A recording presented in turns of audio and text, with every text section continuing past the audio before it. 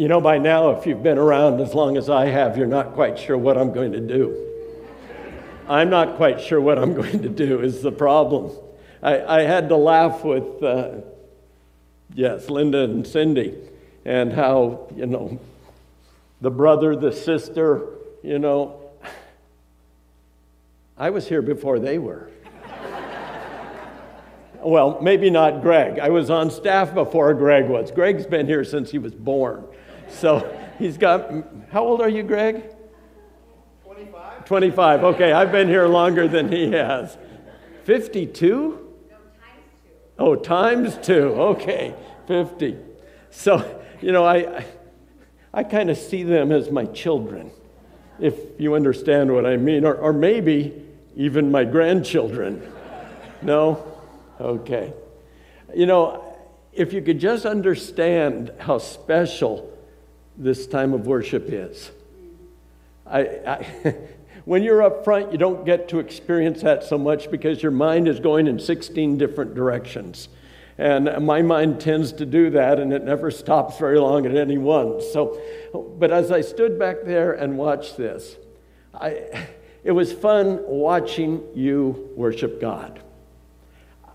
As a pastor, it's hard for you to... Would it help if I stood back? I'm getting a lot of feedback. See if you can turn that down a little bit. I'll get loud enough, don't worry. Are we all right now? Okay, that may be better. As a pastor, you stand and you watch and you think, okay, what's going to happen next? Are they going to do it? Is somebody ready? How's the temperature? How's the lighting? What's it look like? Oh yeah, somebody just came in, oh no. Those are the thoughts you have. When I'm not the pastor, I can stand back there and just say, wow, this is good. And watching some of you sing, watching some of you jump around and do what you were doing, it was like I was living vicariously through you. You get a certain age and you don't jump around quite as much. But it's fun to watch that worship going on. I have to laugh also because when I get a chance to preach, and it's been a couple years since I've preached here in this church, of course, my wife always has some suggestions. And quite often she's very positive with me and all, and I appreciate that. I tend not to remember those things. What I tend to remember are things like, you're not as funny as you think you are. And so that keeps playing through my mind. The second thing is she said just this morning before I left, she says, don't overdo it. And I go, what do you mean? She goes, Then when we gathered together to pray before our time here, and bless you prayers that you do gather together with the pastor and the praise team and you pray for this service, that's important. But I stopped them before they were going into prayer, and I said, well, how long do I have to preach? And bless Greg's heart, he said 30 minutes. I said, well, about the time that 30 minutes came out, Linda said 5 minutes. So I'll probably be somewhere in between those two, and I say probably because it's probably already been 5 minutes. It won't be less than 5 minutes. It might be 30 minutes or more. I hope not, and you hope not. You get a chance to preach, and you begin to understand as you're thinking, what will I preach on? You begin to understand that times are different. When I was pastoring this church, it was a different time. Different things were expected from me. I see Catherine Dalton back here, and Catherine and Bob made it very clear to me when I first came. A good pastor... What is a good pastor, Catherine? Wears his robe. And so not wanting to displease anybody, I pulled my robe out of mothballs and I wore my robe. And then after a little while, I can say this now because fire me, I don't care. After a little while, I stopped wearing my robe and I wore my suit. And that wasn't real comfortable. And then after a little while, I shed the jacket and just wore a shirt and a tie, pants too, just in case you were wondering. I know, I'm not as funny as I think I am. So then I just wore the shirt and the tie. And after a little while, I shed the tie. And so now I'm to the point, and all the cool preachers are this way. They wear shirts like this. And my wife said, Steve, you need to get a shirt like that when you preach. So I got a shirt like this. So here I am, changing the way I do things. Now, some of you are sitting back here saying, oh, heaven forbid, I remember those good old days. The other thing, and probably 95% of the things I preached on, I went with 3 points. I used to teach speech, and I always taught my students, I said, tell the people what you're going to tell them. Tell them that in 3 points. 2's not enough, 3 or 4's too many. And then tell them what you told them. And I did that for years. Today, I'm experimenting. There won't be 3 points. In fact, I'm not even sure what there's going to be. So we will see what happens with that. So once I understand things are changing, there's one thing that I understand that doesn't change, and that's God's Word. And so that was a no-brainer for me. I knew God's Word stands.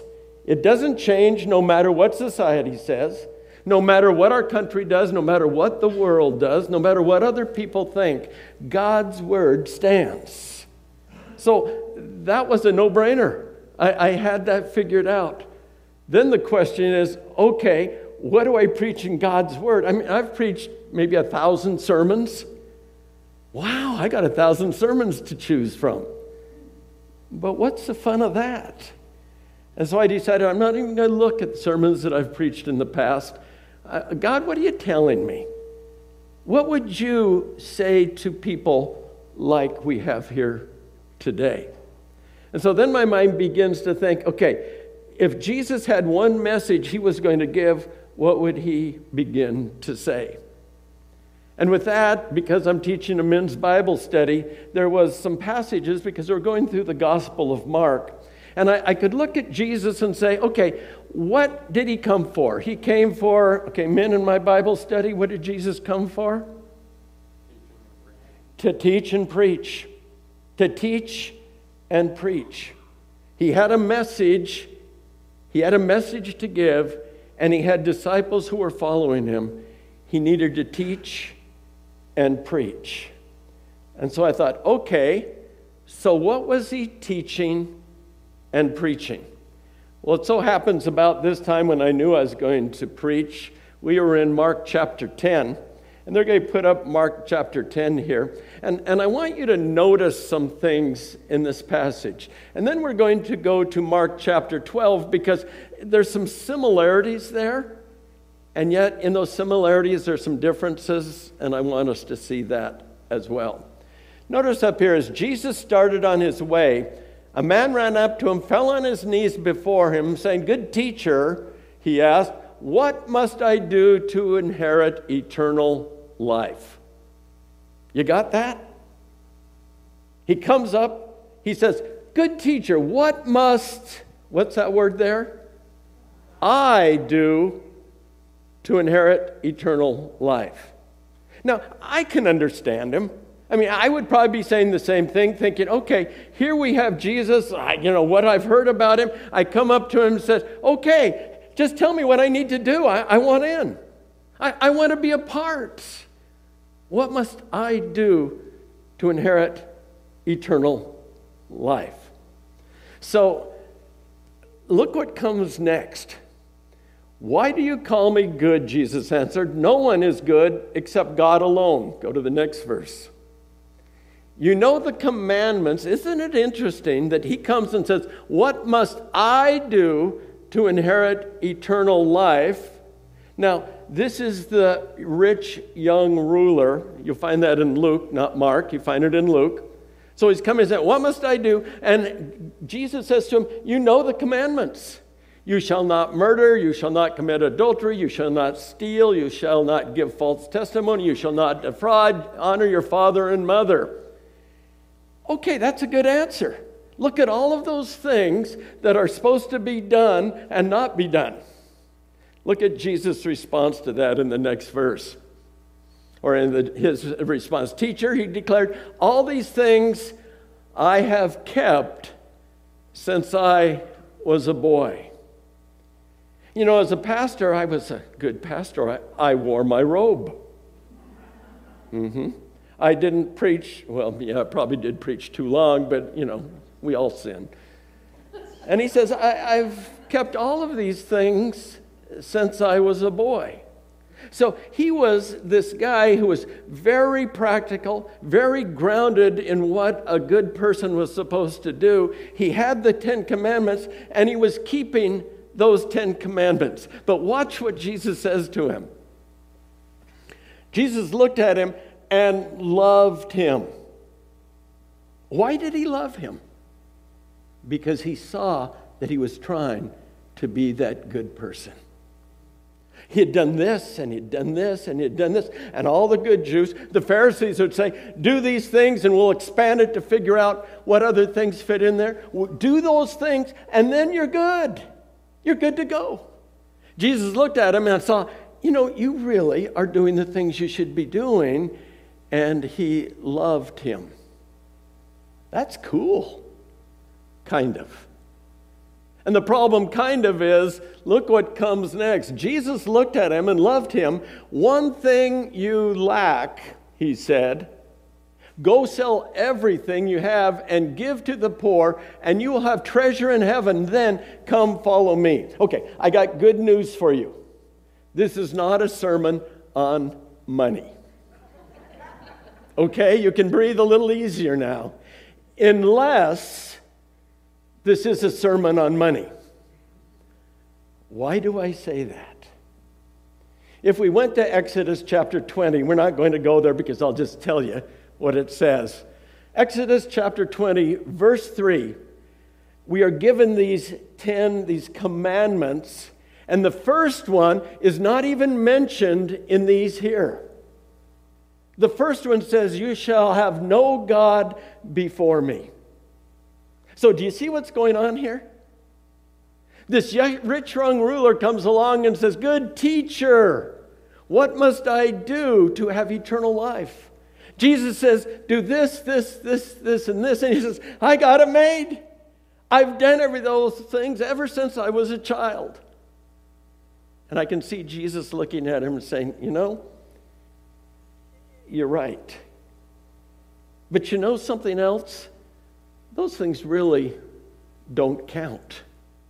But teacher, I've done them all. Yes, you have. You know, this weekend, we've been a part of a Rotary Club. We've had people from Turkey come and stay with us for the weekend. And then people from our area, I won't be one of them, will go to Turkey in May. So we had this one young lady come and stay with us. She's a business lady in Turkey. And I was asking her, I said, you know, what can you eat and what can't you eat? Because, you know, we didn't want to offend anybody. And she said, oh, I can eat anything. And I said, oh, you can, so anything's all right. She says, yeah, I can even eat pork.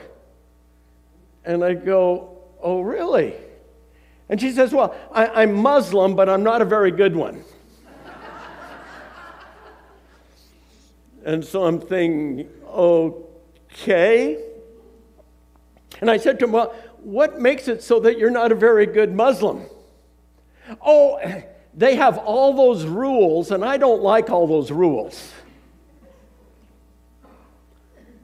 Okay. Aren't we kind of like that? As Christians, aren't we kind of like, well, there are those 10 commandments. I do that one, that one, that one. Oh, I don't like that one. Forget that one. But I do this one, and that one's not so good either. I don't like rules, but I'm a good person. This rich young ruler comes along and says, I'm a good person. I follow all of these things. And Jesus says, yes, but there's one thing that you do not do. He says, you do not consider yourself in a position of being less than other people. You do not think bad things against other people. No, he didn't say any of those, did he? He says, you have money. And guess what? Why is money important to this man? Because it is.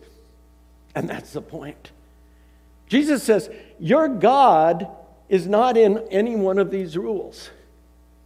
Your God is in what you spend the most time doing, what you think about most, what you worry about most, and that's all that you have. You see, this isn't about money if you don't have that problem. Whatever your problem is, whatever my problem is, that's the problem. Do we have any God before our God? That's what Jesus is saying. Money's not the issue, but what is your God? By the way, let me compliment you. You're not home watching the Seahawks right now? And I know some of you are saying, I'm not telling them I'm recording it. Well, I know, me too.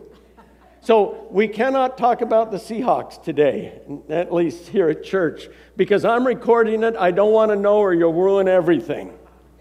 Okay? For some of you who are not here, by the way, those of you who are listening online and doing that and you have the Seahawk game on, you don't get credit for church today. It's only fair, right? For some, the Seahawks, that's their God. They have Seahawk colors on their cars. They have Seahawk clothing. They have flags. They have this. They have that. All they ever do is talk about the Seahawks. And when Pete Carroll loses, then it's all over, fire him. Maybe that's your God. Or the Mariners. Hey, they were winning. What happened to them? My God was the Mariners. I'm saved. Look at. And then all of a sudden they lose and. You see, I don't know what your God is. You can tell what your God is by where do you spend your time? What do you spend your time thinking about all the time? Where does your money go? Where does your time go? You figure out what your God is. And if that God with a small g is in place of the God Jehovah with a capital G, then we got a problem. Do you understand what we're talking about there? Jesus looked at this rich young ruler and he loved him because he saw he was dedicated to following the laws. Unlike my Turkish friend. He was dedicated to it. But his God was his wealth. And by the way, it says that it's harder to get through the eye of a needle for a rich man. Let me suggest one thing here to you. I don't like this part because I'm with you. All of us are filthy rich. Do you know that? In the world's standards, we are filthy rich. I'll leave it at that. So, it is easier for the camel. There we go. You know, there's one place here when this man hears what Jesus has said. It says that he lowered his head and he went away sad. It didn't have to work out that way. Do you understand that? He could have said, Jesus, you are right. But Jesus said, go and sell everything that you have and give it to the poor. Everything? But you don't, but even my IRA? Even my pension plan? See, this gets real murky here. Because we're in a society where we have to make sure that we have enough to last, and you're working to be able to do that, and all that stuff. And so I'm not preaching money here. I'm preaching that if that is your God, then there's a problem. And he went away sad. Okay, let's go to chapter 12 of Mark. This is another situation. And understand here that Jesus is in a position where they are trying to capture him. They're trying to find things against him so that they can kill him. It's getting towards the end of his ministry on earth. And in chapter 12 at the beginning and other places it says the Sadducees are doing this and the Pharisees are doing this and the teachers of the law are doing this, are following around, they're taking notes, trying to find things to hold him accountable for that do not fit, guess what? The law. Isn't that interesting? So this teacher of the law came and heard them debating. Noticing that Jesus had given them a good answer, he asked him, of all the commandments, which is the most important? Notice he didn't say, I in here. He's asking for information. Which is the most important? The teacher of the law. Because remember, the Pharisees liked to take the laws they had and expand them. They liked teaching the laws they had and narrow them down into one. And so this was an appropriate question. Which is the greatest commandment? Look at Jesus' answer. The most important one is this. Hear, O Israel, the Lord our God, the Lord is one. Love the Lord your God with, what's that next word? All your soul, and with all your mind, and with all your strength. Oh, dang. I'm already missing out. I mean, please know, I love the Lord my God. I really do. I'm just not real good at it sometimes. And there's other times that I don't love the Lord my God with all my strength and all my soul and all of this thing, all of my heart. But he doesn't stop there. He says, the second is this: love your neighbor as yourself. There is no commandment greater than these. Well, I love that neighbor. This one is questionable. No, I love my neighbor. And I have to confess, okay? I'm a little embarrassed by this.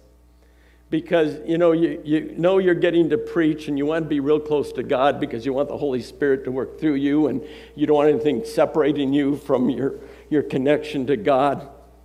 On the way in, I live out in Ording. On the way in my car, there's a man who probably every day is out there and he's hitchhiking. And for years I passed him by and I thought one year I'm just going to stop, take the chance, and let him get in my car.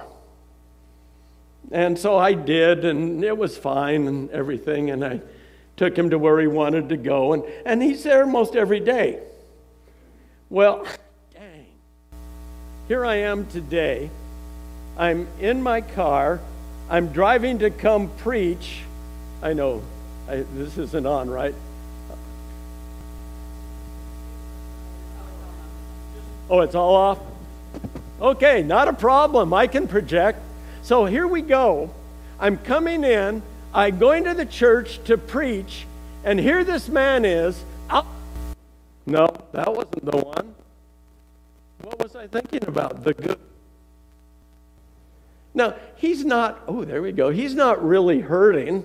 He does this every day and all. And I pass him by some days, and other days I pick him up. And, I'm thinking, Lord, here I'm going to go and serve you, and look what you've done to me. I'm preaching on love your neighbor as yourself, and I drive right past. Okay, I'm guilty. Lord, I apologize, forgive me. So he says to this man of the law, this teacher, he says, here is the great commandment. Love God with everything, love your neighbor as yourself. So look at the response that this man of the law says. Well, it starts with well said. There we go. Well said, teacher, the man replied. You are right in saying that God is one and there is no other but him. Verse 33. To love him with all your heart, with all your understanding, with all your strength, and to love your neighbor as yourself is more important than all the burnt offerings and sacrifices. So he's saying exactly what Jesus says. Love God with all your heart, with everything. Love your neighbor. And he adds this last bit. And this is important. He says, and from then on, no, go back to 33. Is more important, what you're doing, what I've told you, is more important than all the burnt offerings and sacrifices. Notice the difference between this teacher of the law and this rich young ruler. Both good people, it sounds like, but there's a difference. The rich young ruler, what must I do to do this, do all that? Go and sell all you have because that is your God above the God Almighty. And he leaves because he can't do that. The teacher of the law is saying, okay, here you give us all of these things to do, and these two are more important than burnt offerings, than the work that I do. See, we find ourselves like this man, don't we? If I just do this and do this and do this, then I'm a good person. Then God will love me. Then God will take care of me. He might even bless me. He might even give me something. You see how that works? To the first one, the rich young ruler, he loved him but said, you're missing one thing. This is what you need to do. To the teacher of the law, he says, well done, because you understand it is in your heart that where it matters. It's not by following all of these laws. And so I told our girl from Turkey, I said, yeah, we don't always like our laws, do we? But what's more important is what we have in our heart. Did you get it? Okay. Now, anybody remember the title of this message? Since we never said it. What's the title of the theme for the sermons to be? Beyond belief, right? I told them I would preach on beyond belief. Well, you know what that is? Let me tell you what is beyond belief. The good news is it's not our works. It's not how pretty we are, how many church hours we spend here, not this or that or this or that. It is our relationship with Jesus Christ. Do you understand that? And if you understand that, and if you say, Lord, come into my life as Lord and Savior, and let me underline Lord here, that means I'm yours. I will do what you want me to do. And guess what? I don't do it so I get. I do it because I've already got. And that's what Jesus did for us. And so beyond belief is that somebody would go to the cross and die for me. When I go driving past somebody who might be in need. When I think thoughts maybe I shouldn't think of. When I like my money more than maybe I should. It is beyond belief that Jesus went and died on the cross that I might have life. And guess what? He did it for you as well. Let's pray. Lord God, how special you are. It's beyond belief, Lord, that you would do that. It's beyond belief that God the Father has set this up, that we don't have to be perfect, that we can't be perfect, that we can come to you. Thank you. In Jesus' name we pray. Amen.